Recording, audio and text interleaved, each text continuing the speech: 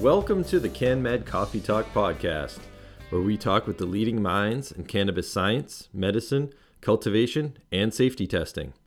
I am your host, Ben Amirault. I'm the marketing manager at Medicinal Genomics and proud member of the team that puts on the CanMed conference every year. Head over to canmedevents.com now to learn all about our CanMed 2021 event. CanMed 2021 will take place September 29th through October 1st in the Pasadena Convention Center in Pasadena, California. And right now we are offering 50% off all our CanMed 2021 ticket types through April 20th. Use promo code 420SALE at checkout to receive discounted pricing on full conference, medical practicum, full conference with medical practicum, and expo only tickets. Again, that promo code is 420SALE, all one word, and the offer is good through April 20th. While you're at canmedevents.com, be sure to sign up for email alerts to stay up to date with all the news surrounding this industry-leading event. The best place to do that is on our podcast page, which you can find in the main menu under the Media tab. You can also go there directly by going to canmedevents.com/coffeetalk. There's a sign-up form on that page, and if you complete it, you will be entered into a drawing to win 2 CanMed 2021 VIP dinner tickets.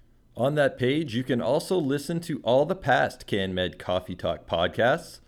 On that note, April 1st was officially the 1-year anniversary of the podcast. Thank you to everyone who has helped make this possible, from our wonderful guests, incredible sponsors, and dedicated team members. Thanks again.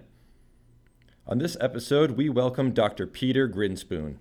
Dr. Grinspoon is a primary care physician at Massachusetts General Hospital and an instructor in medicine at Harvard Medical School. He is a contributing editor to Harvard Health Publications and the Harvard Health blog, where he frequently writes about cannabis medicine issues. Dr. Grinspoon also writes about addiction, from both the perspective of a clinician treating the disorder and as someone who is in recovery from opioid addiction.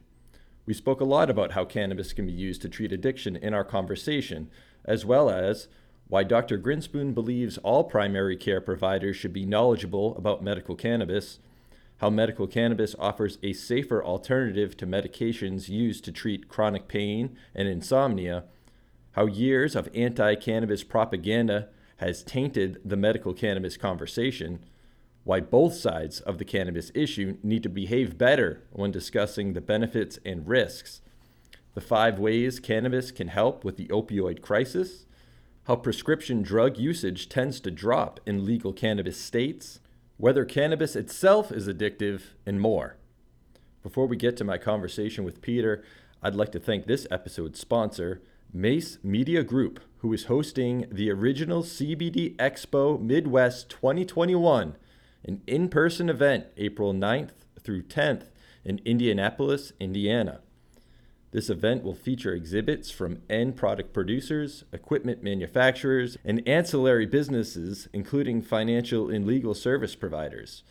In addition, the expo will offer unique cannabinoid education seminars from leading cannabis and cannabinoid PhDs, physicians, scientists, researchers, and industry pioneers.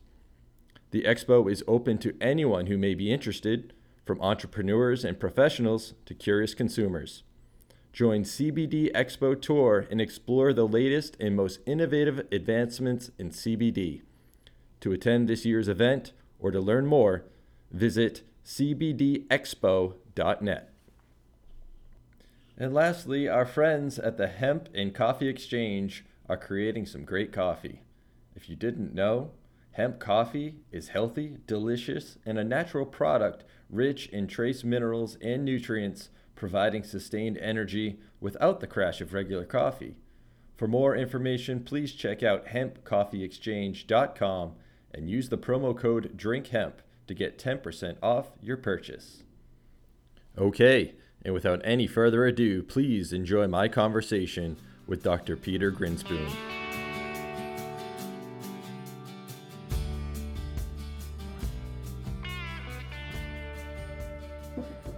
Good afternoon, Peter. Thanks for joining us. Thanks for having me. All right. I'm excited to talk with you today about how you incorporate cannabis into your primary care practice, particularly when it comes to treating addiction, because I know you have a lot of experience there. So, maybe a good place to start is to have you describe the types of patients and conditions you treat, and then we can get more specifically into cannabis and addiction. Absolutely. Um, I incorporate cannabis in my primary care practice, and then I have a private practice that I on the side where I do consultations and certifications. I think it would be great if all primary care doctors certified and advise people on medical cannabis.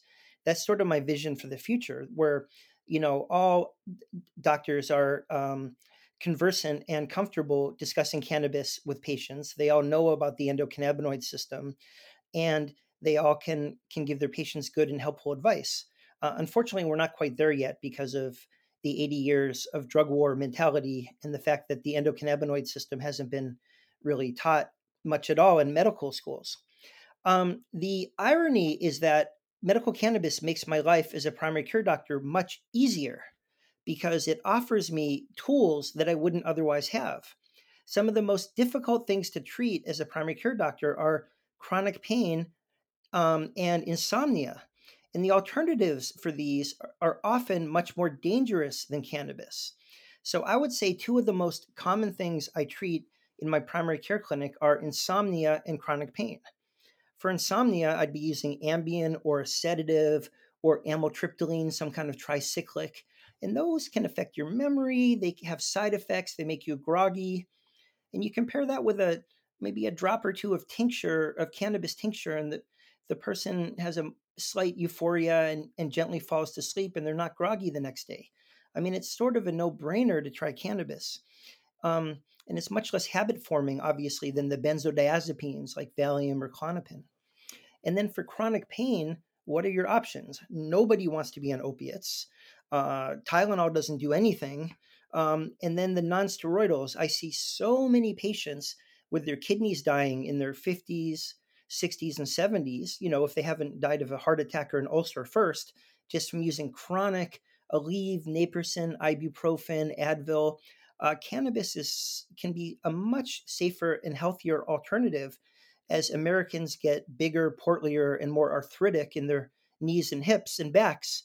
So, chronic pain and insomnia are two examples of things that not only do I treat frequently in my primary care practice with cannabis, but I think that cannabis would help primary care doctors across the board if they incorporate it as a tool. It would make their lives a lot easier.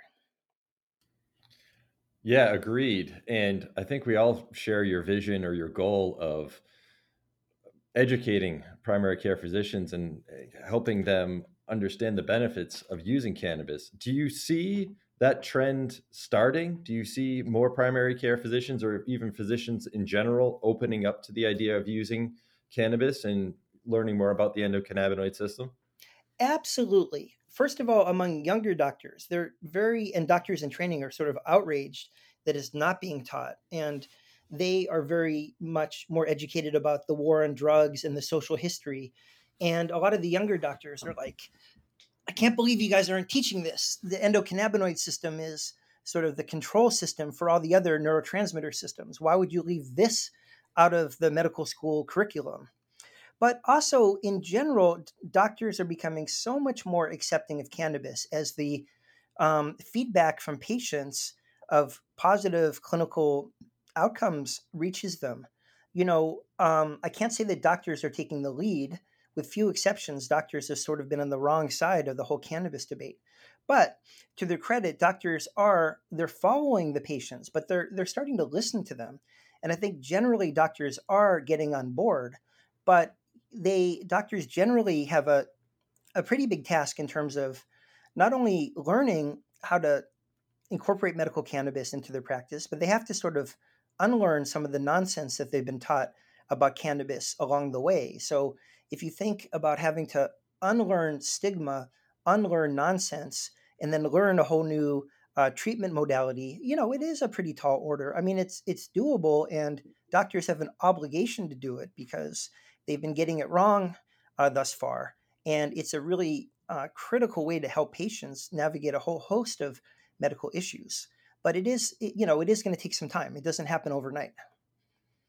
Yeah, one of the things you mentioned was following the patients, and that oftentimes patients will come to their doctors interested in cannabis.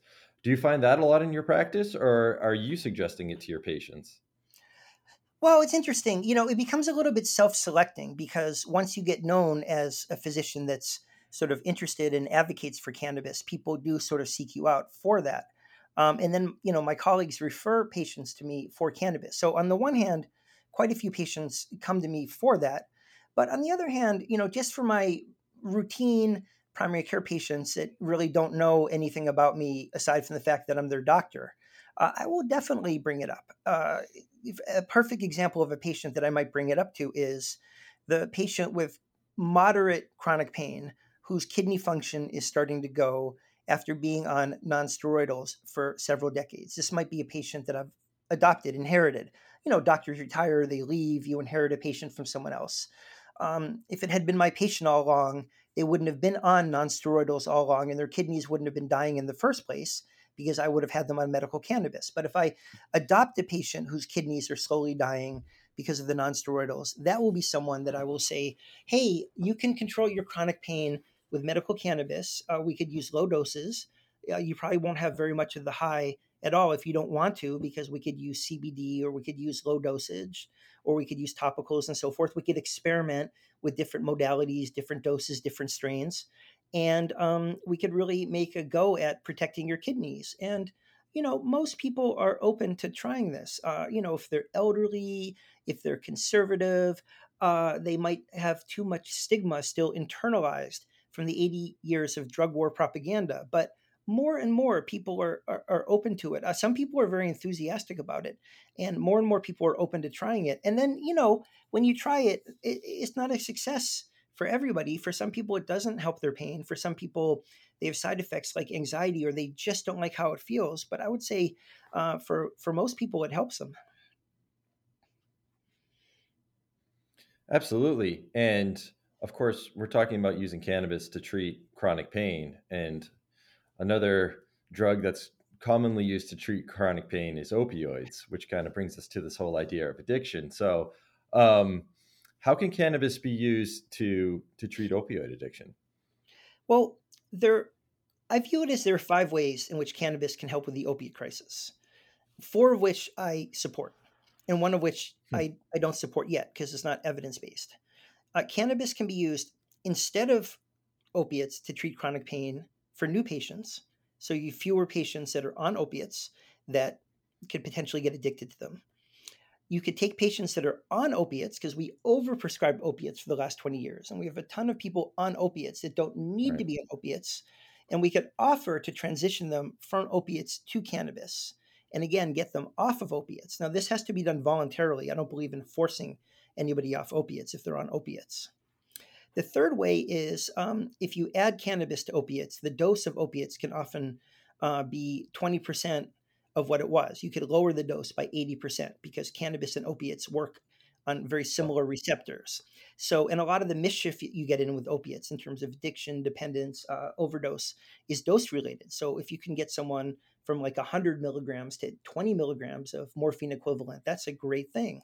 And the fourth way is that cannabis can be really helpful. And there's some studies that show this, and I can tell you this from personal experience because I'm in recovery from opiate addiction. Cannabis is probably the most effective medication for opiate withdrawal symptoms.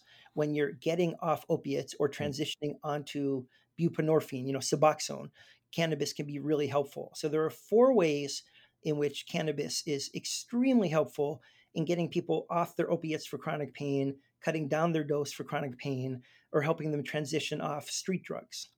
The fifth way, which I can't quite recommend yet, is can we use cannabis as a drug like buprenorphine slash Suboxone or methadone as a replacement for opiates in terms of medication assisted treatment? Now, I know of thousands of patients that have vouched that they've used cannabis to get off opiates and have used cannabis as a replacement for heroin. And I truly believe that in the future, this may be the case, that you're not just going to have buprenorphine, methadone, you're going to have buprenorphine, methadone, and cannabis to get people off of opiates. However, at the moment, The data is that buprenorphine and methadone have been shown to reduce overdoses and death by 50 to 80%. And we haven't shown that yet with cannabis. So I feel uncomfortable recommending cannabis for this because it just hasn't been shown yet to reduce overdose and death. Now, say you're my patient and you have a migraine, and I treat you with medical cannabis and it doesn't work. The worst case scenario is you get a migraine, we try something else. But if I treat you for opiate addiction and it doesn't work, you overdose and you can die. That's a really big deal. So I think for that particular indication, you have to stick with the data just because the consequences of overdosing are so dire. It desperately needs to be studied. And I think, again, in the future, we probably will be using cannabis as a medication assisted treatment for opiate use disorder. But for right now, I stick with buprenorphine and methadone. And I do prescribe buprenorphine to my patients that are addicted to opiates. We're not allowed to prescribe methadone in clinic. We are for chronic pain, but not for addiction. It's really an old fashioned law. So, what is sort of the course of treatment if, I'm addicted to opioids and I come to you, sort of what's your plan of action? Well, we have a great team at MGH. We have a fantastic team, and we do just an unbelievable job with opiate addiction. We have a recovery coach, we have an addiction psychiatrist, we have a social worker that links everybody together. We have the primary care doctors; all of them prescribe Suboxone or buprenorphine. Um, if you're sick, we have a great addiction consult team in the hospital. And we have a bridge clinic that bridges people from the inpatient to the outpatient. So no one gets lost in the cracks. And every single one of our ER doctors is certified to prescribe Suboxone. So no matter where you come in my hospital, you get hooked up with Suboxone and you get hooked up with a primary care doctor to follow up with you. And you get hooked up with a recovery coach, someone who's not going to judge you, who's in recovery, who's going to connect with you. If you're a complicated case, you get hooked up with a addiction psychiatrist who could also help with people who are addicted also very frequently have untreated anxiety and depression. So someone who could help disentangle that or childhood trauma, help you with that. So we have a very coherent and comprehensive addiction team in my hospital. What I can add is I can add medical cannabis to patients, which in some studies has been shown to increase retention in buprenorphine programs, but it certainly can help with the chronic pain, the anxiety, and the insomnia as well. That's not technically an official quote unquote Mm. part of our addiction team because it's controversial. Addiction physicians are, there's a continuum among how accepting doctors are of cannabis. And addiction physicians and psychiatrists in general tend to be less accepting than doctors in general, whereas oncologists, for example, tend to be extremely accepting because the oncologists see that all their patients benefit. It's very complicated and a whole nother discussion why addiction psychiatrists are sort of against cannabis. You could come up with a very cynical explanation, or you could come up with a less cynical explanation. But so it's, but they tend to be a little bit less supportive of it. But the teams that I work with at MGH are very supportive of it, and we've just had a lot of success. That's great to hear. So it sounds like cannabis is sort of a supplemental drug in this whole program that you guys have put together. Fair to say? Absolutely. Yeah, it's supplemental. People are accepting of it. But again, I would have to say that in my hospital, you know, just like everywhere, it depends who you talk to. If you talk to certain doctors, cannabis is a helpful wellness tool. And if you talk to other doctors, it's like the devil's lettuce. We have a split just like you have everywhere else. So you're talking to me and I'm a supporter of it. There are other doctors in my hospital that you could talk to that would completely disagree with what I just said over the last 5 minutes. Hmm. So it's not like all doctors have this monolithic acceptance of it. There's a wide variety of opinions, some of which is very negative. So we do have a long way to go towards universal acceptance. Yeah, and how do we break through there? Is it just we need more data, we need more clinical trials? Well, we're getting there. We need more data. We need more clinical trials. We need more time. Acceptance is heading in the right direction across the board with patients, with doctors, with nurses, with healthcare professionals across all age groups as we legalize. The sky doesn't fall. As people get more clinical experience with it, it gets less stigmatized. As people see relatives that benefit from medical cannabis and they use it and they don't become amotivational and irresponsible and they don't just sit in the sofa and eat Doritos all day. They actually go on with their lives. They actually, their lives can actually be enhanced if they're not suffering from insomnia and chronic pain. They actually can be more active and more engaged. So I think with time, this is just getting better. But we also need people to like counter the propaganda. There's still a lot of propaganda out there. Like just yesterday, there was a very disappointing piece in the New York Times that was based on a very disappointing book that was sort of dressed up to look like a medical textbook, which I've actually been reading and tweeting and making fun of for the last 3 weeks. And it just calls itself an evidence-based approach. But again, it's dressed up for doctors and it looks like a textbook, but it just cherry picks all the evidence that's against cannabis. I guess it is an evidence-based approach, but it's not really a balanced evidence-based approach if you just take all the evidence against cannabis and put it in a book and ignore all the evidence in favor of cannabis. So we really do need people to be vigilant, to look at the studies. Some of the studies about cannabis are really helpful and really valid, and people that are pro-cannabis need to accept the valid studies that show negative things about cannabis, just like people who are anti-cannabis need to accept the valid studies that show things about the medical benefits of cannabis. Both sides need to behave better. But some of the studies are still these propaganda attack studies. So you need to, they're just trying to show harm for no reason, just as part of like a social statement, not as part of advancing our science base. So we just need, neutral, skeptical people to look at the studies, to contextualize them. If they're helpful, to say, this is helpful. All right, we shouldn't use it. I'm just making this up during pregnancy. And other people to look at the studies and say, all right, look, teen use hasn't gone up 50 times in Colorado since they legalized it. This is BS. So we need to really evaluate the literature objectively. We need to educate people, accept the harms. We need to, I think, not have self-inflicted injuries. I think there's no reason to make cannabis into gummy bears that pets and little kids are going to eat. That's just a self-inflicted injury and is dangerous. If cannabis is medicine, make it look and taste like medicine. I know a lot of people got upset when I wrote a blog about this, but I really firmly believe it. So, but I think with time and with like people being responsible and with good information out there, this is all going to fall into place.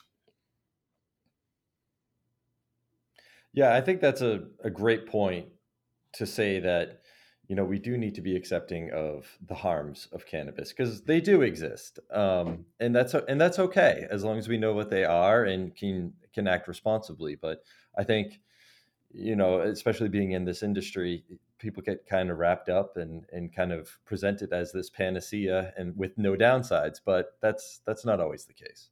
Right. And it's particularly difficult because the government spent 80 years like only funding studies about harm. And a lot of the studies were just BS. Give a monkey like 80,000 times, the amount of cannabis. I'm exaggerating a little bit that a human would take. And then the monkey's, unconscious for 4 days. And they'll be like, cannabis makes you unconscious. They just do these ridiculous studies. So people don't trust the anti-cannabis literature because it's really was abused by the government and it was misused or parroted sort of unreflectively by the medical establishment. So there's a lot of distrust. And I think the medical establishment and the scientific establishment needs to regain the trust. It would be great if they acknowledged their role in it. I think that would really help to regain trust. But the problem is that none of the pro-cannabis people trust, with good reason, any of the anti-cannabis studies. But that leads to another problem is that some of these studies that are coming out are really good, and you can't just ignore these good studies. But I understand the distrust. So we've got a complicated situation. Absolutely. And one of the things that you mentioned before is that when cannabis is legalized in these states, that the sky doesn't fall. But one of the things that does fall, and that I know you've written about before, is opioid prescriptions and opioid overdoses. So there definitely is something going on there with cannabis and opioids. Yeah, well, in Colorado, Medicare D prescriptions across the board fell, Wow. not just for opiates. And I think that, people were just taking a puff instead of waiting to see their doctor and getting a muscle relaxant. Instead of trying to get a prescription for Viagra, they take a puff. Instead of getting an opiate, they just take a puff. I think people were self-medicating with cannabis. Instead of trying to get an Ambien prescription from their doctor or a benzodiazepine, they like take a puff off their vaporizer. I think people were self-treating, and I think that they were realizing that cannabis does so many different things, and the endocannabinoid system is involved in so many different aspects of our body that it really does have a lot of different effects. And if you know how to use it, you can treat many things that these different pharmaceutical agents that do one thing um, can treat. Which is why I think initially, at least, the pharmaceutical companies donated so much money to the anti side of the cannabis referendums. And with opiates, one study showed that the opiate overdoses dropped, but then another study reevaluated it later, and it's questionable whether the opiate overdoses dropped yet. I'm sure that they will be dropping because so many people are using cannabis instead of opiates, but it might be just too early to show that. But certainly the opiate prescriptions are dropping. That's been shown in so many studies. And it follows that if the opiate people are using cannabis instead of opiates, it's hard to imagine that the opiate overdoses won't be dropping. And then finally, Mm. at least 3 states have these exchange programs where you could exchange your opiates for cannabis. So, I mean, it's hard to overdose on opiates if you're using cannabis. It's like, you know, apples and oranges. So, I honestly think it's going to be extremely valuable in helping us work through the opiate crisis. Of course, the opiate crisis has gotten much worse in the very short term because of the COVID pandemic. So, sort of all bets are off, and it's going to be impossible to sort of evaluate what's contributed to what last year, this year, and probably the next year because everything's out of Right. whack. You can't really compare this year to anything, and the overdoses are up. So, it's going to be really hard to like sort of analyze what happened to what and what role cannabis played. Yeah, that's a great point. And one of the things that you mentioned too was it's not just opioids that people are substituting with cannabis. It's other medications as well. And you're right, the endocannabinoid system is involved in so many different body systems. It's almost like why not try cannabis responsibly and see if it helps? Right. And these days it's such a pain to like see your Hmm. doctor and go to the pharmacy and get a prescription and pay a copayment. And um, these drugs have side effects. Like Ambien, people Right. drive on Ambien and don't remember they were driving. Something like 10% of traffic accidents have Ambien in them. Or they wake Yeah. up and they're like, who ate all the food in the refrigerator and left all the wrappers in the table? And it turns out it was like them, and they don't remember it because they were on Ambien and they were in this weird dissociative state. Like, and Ambien might even affect your dementia risk. Like, it's hard to argue that cannabis for an adult is not 1,000 times safer than Ambien, for example. So, not only is it more convenient in a legal state, but it's probably a lot safer. I mean, the opponents of cannabis go on and on and on about the harms and the risks. And there are harms and risks, unquestionably. But you've got to compare it to what else we'd be using. You can't just talk about the harms and the risks in a vacuum. You've got to talk about the relative harms and risks.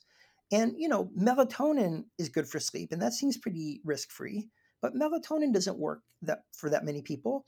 But then once you move beyond melatonin to the Ambiens, the tricyclics, which can give you arrhythmias, the benzodiazepines like Valium, which are so addictive, or Ambien, which we just talked about, it's really hard to make an argument that those are safer than cannabis. Yeah, and we've talked a lot about using cannabis for opioid addiction, but can it be used for other addictions as well? Well, I think CBD is going to have a huge role in addiction. There is preclinical research and some clinical research that CBD can help with cravings, cue induced cravings. Um, they studied it in animals for cocaine addiction, for methamphetamine addiction. There's been some preliminary research actually for cannabis addiction, and then there's been human studies for tobacco addiction, and some for opiate addiction. And CBD really shows a lot of potential. There's a lot of studying that we still have to do, but CBD preliminarily seems like it has a lot of potential to help people with the cravings and the rumination and the urges to continue using. So I think CBD is going to have a huge role. And then for cannabis in general, I think for withdrawal symptoms, I mean, for many drugs, when you withdraw, you have anxiety, you have insomnia, and you have this general feeling of ill ease and discomfort. And I think cannabis is going to prove to be very helpful for the withdrawal symptoms. So, with opiates, it co works on some of the same receptors. So I think it's particularly helpful for opiate withdrawal. But I think in general, you're withdrawing from nicotine, you feel grumpy, you feel irritable. Cannabis can be very helpful for that kind of thing. So I think cannabis is going to be helpful, but I think on a kind of neurochemical level, CBD is going to target the addiction very specifically.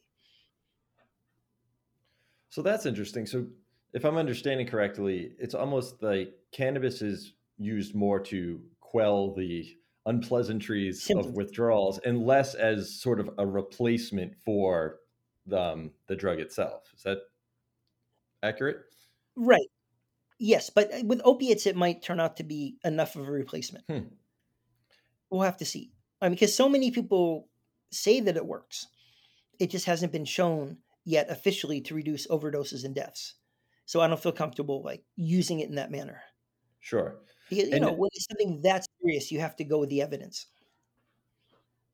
absolutely. And do we understand sort of which cannabinoids or compounds within cannabis are really kind of doing the heavy lifting here? Is it THC, CBD, a combination? Well, you mean for the opiate Yes. replacement? Well, I think certainly THC is a big part of it because that well, the short answer is we don't know yet. The medium answer is that THC plays a role and CBD plays a role because of all the different receptors that they hit, and there's some overlap with the opiate receptors. And CBD is really complicated in how it works, and there's a bunch of theories about how it can potentially help with addiction, but they're not quite sure how it works yet because CBD affects like a ton of receptors, and I don't think they're quite sure how it affects addiction. I'm not quite sure how to explain how CBD would, in particular, affect addiction. I've read a bunch of articles on it, but it's very complex. Sure. Okay. And so winding down here, we talked earlier about sort of acknowledging some of the downsides of cannabis. So I wanted to ask you, um, is cannabis addiction a real thing, or at least dependence? Yes, absolutely. People can get very dependent on cannabis. People can overuse it. People can have a hard time getting off it. And it can be very difficult once a person's been using cannabis for a long time to know whether cannabis is helping them sleep or whether not using cannabis is keeping them awake because if they don't use it, they can't sleep. Hmm. So it can be a fine line between cannabis is treating their insomnia or not using cannabis is causing their insomnia. It could be a very fine line. You can get physical dependence. And you could definitely have withdrawal symptoms. They're not anything like opiate withdrawal symptoms. Like you're not like feeling like you're going to die. As I like to say, no one robs pharmacies. No one's like breaking into dispensaries because they're that sick from a cannabis withdrawal. Whereas, people do, I'm not trying to stigmatize any addiction, but, people get so sick with opiate withdrawal, they do the craziest things to get drugs. But at the same time, if you use cannabis every day, your receptors downregulate because you're always bombarding them with external cannabinoids. And so they're fewer and farther between. So then if you stop using it, your natural endocannabinoids have many fewer receptors to work on. And so you have a relative endocannabinoid deficiency and you have withdrawal, you have grumpiness, insomnia, lack of appetite, irritability, probably pain sensitivity. So people do have withdrawal, and they do have tolerance. Obviously, people use more as they go along. So people can definitely get dependent. And the way I view addiction is continued use despite negative consequences. And we all know people that should stop smoking for one reason or another and just can't. Like they have a drug test coming up for work, but they can't do it. Or I have a patient who I'm pretty sure has cannabis hyperemesis syndrome. He ends up in the emergency room every month barfing and having to stay overnight. And I'm like, let's just stop smoking for 3 months. If you still end up in the emergency room every night, then it's cyclic vomiting syndrome. If you stop vomiting and don't end up in the emergency room, then by definition, it's cannabis hyperemesis. It goes away if you stop the cannabis. That's literally the only way to distinguish between cyclic vomiting syndrome and cannabis hyperemesis is to take the cannabis away. And my patient's having a really hard time doing that. And I would call that continued use despite negative consequences. I would call that an addiction. Yeah, I certainly would. Yeah, and you mentioned cannabis hyperemesis. Is that the Yeah, correct hyperemesis. pronunciation there? Emesis is just Syndrome. barfing, and hyperemesis means barfing a lot. It's just how Oh wow. doctors use Latin words. So, Yeah, I first became aware of that condition at the last CanMed event where we actually had a panel about it, and that was really fascinating. And I think it's a condition not a lot of people know about. I don't know if you wanted to speak a bit more to that.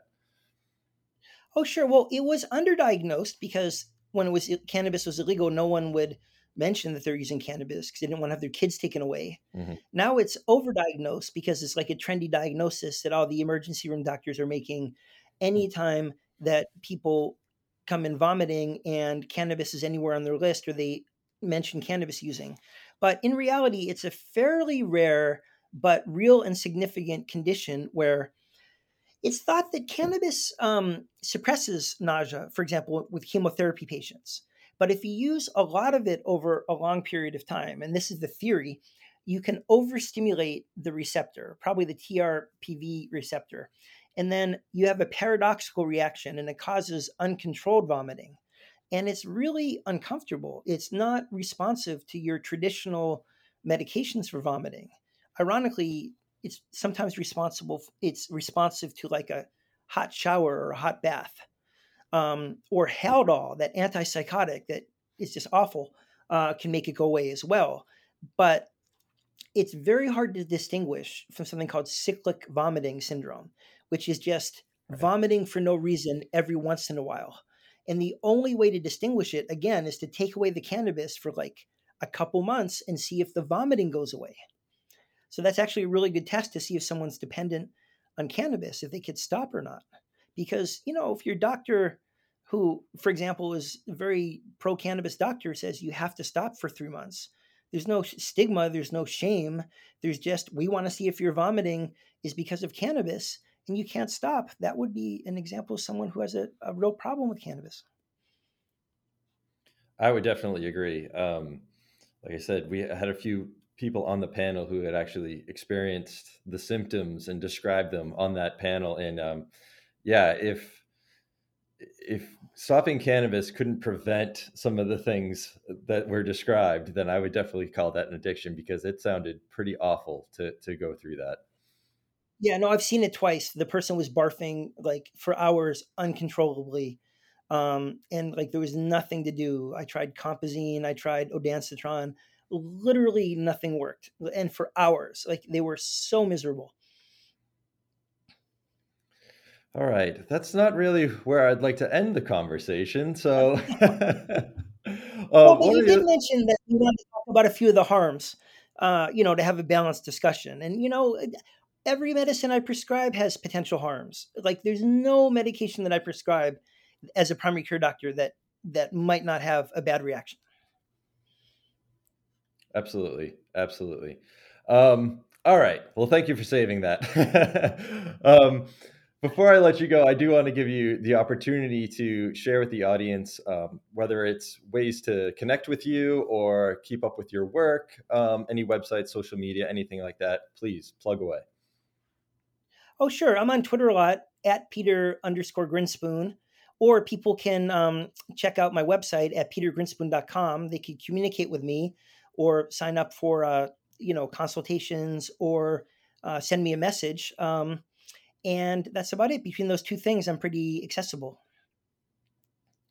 Absolutely. And I will put links to both of those in the show description so people can get to them nice and easily. All right, Peter, thank you again for doing this. It was a great discussion, and I hope to see you out at CanMed. Look forward to it. And thanks for the great discussion. This could have gone on for hours. Thanks. All right, take care.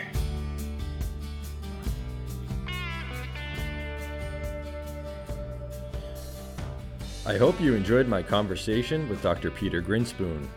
Check out the links in the show description to learn more about the topics we discussed. And thanks again to our sponsor, Mace Media Group, who is hosting the original CBD Expo Midwest 2021, April 9th through 10th in Indianapolis, Indiana. Learn more at cbdexpo.net. Our next episode drops April 21st. That's one day after our 420 ticket sale expires. Don't miss this opportunity to save 50% on all CanMed ticket types. Go to canmedevents.com now and get your tickets. Also, don't forget to sign up for email alerts at canmedevents.com/coffeetalk. That will enter you into a drawing to win 2 tickets to our CanMed 2021 VIP dinner and keep you up to date with all things related to CanMed 2021. If social media is more your thing, you can find us on Facebook, Instagram, Twitter, and LinkedIn. Just search for CanMed Events. And lastly, if you are listening on a podcast app, go ahead and hit that subscribe button so that new episodes automatically download to your device. And please leave us a 5-star review as well. Okay, that's it from us. Stay safe, stay healthy, and be sure to come back for the next episode of CanMed Coffee Talk.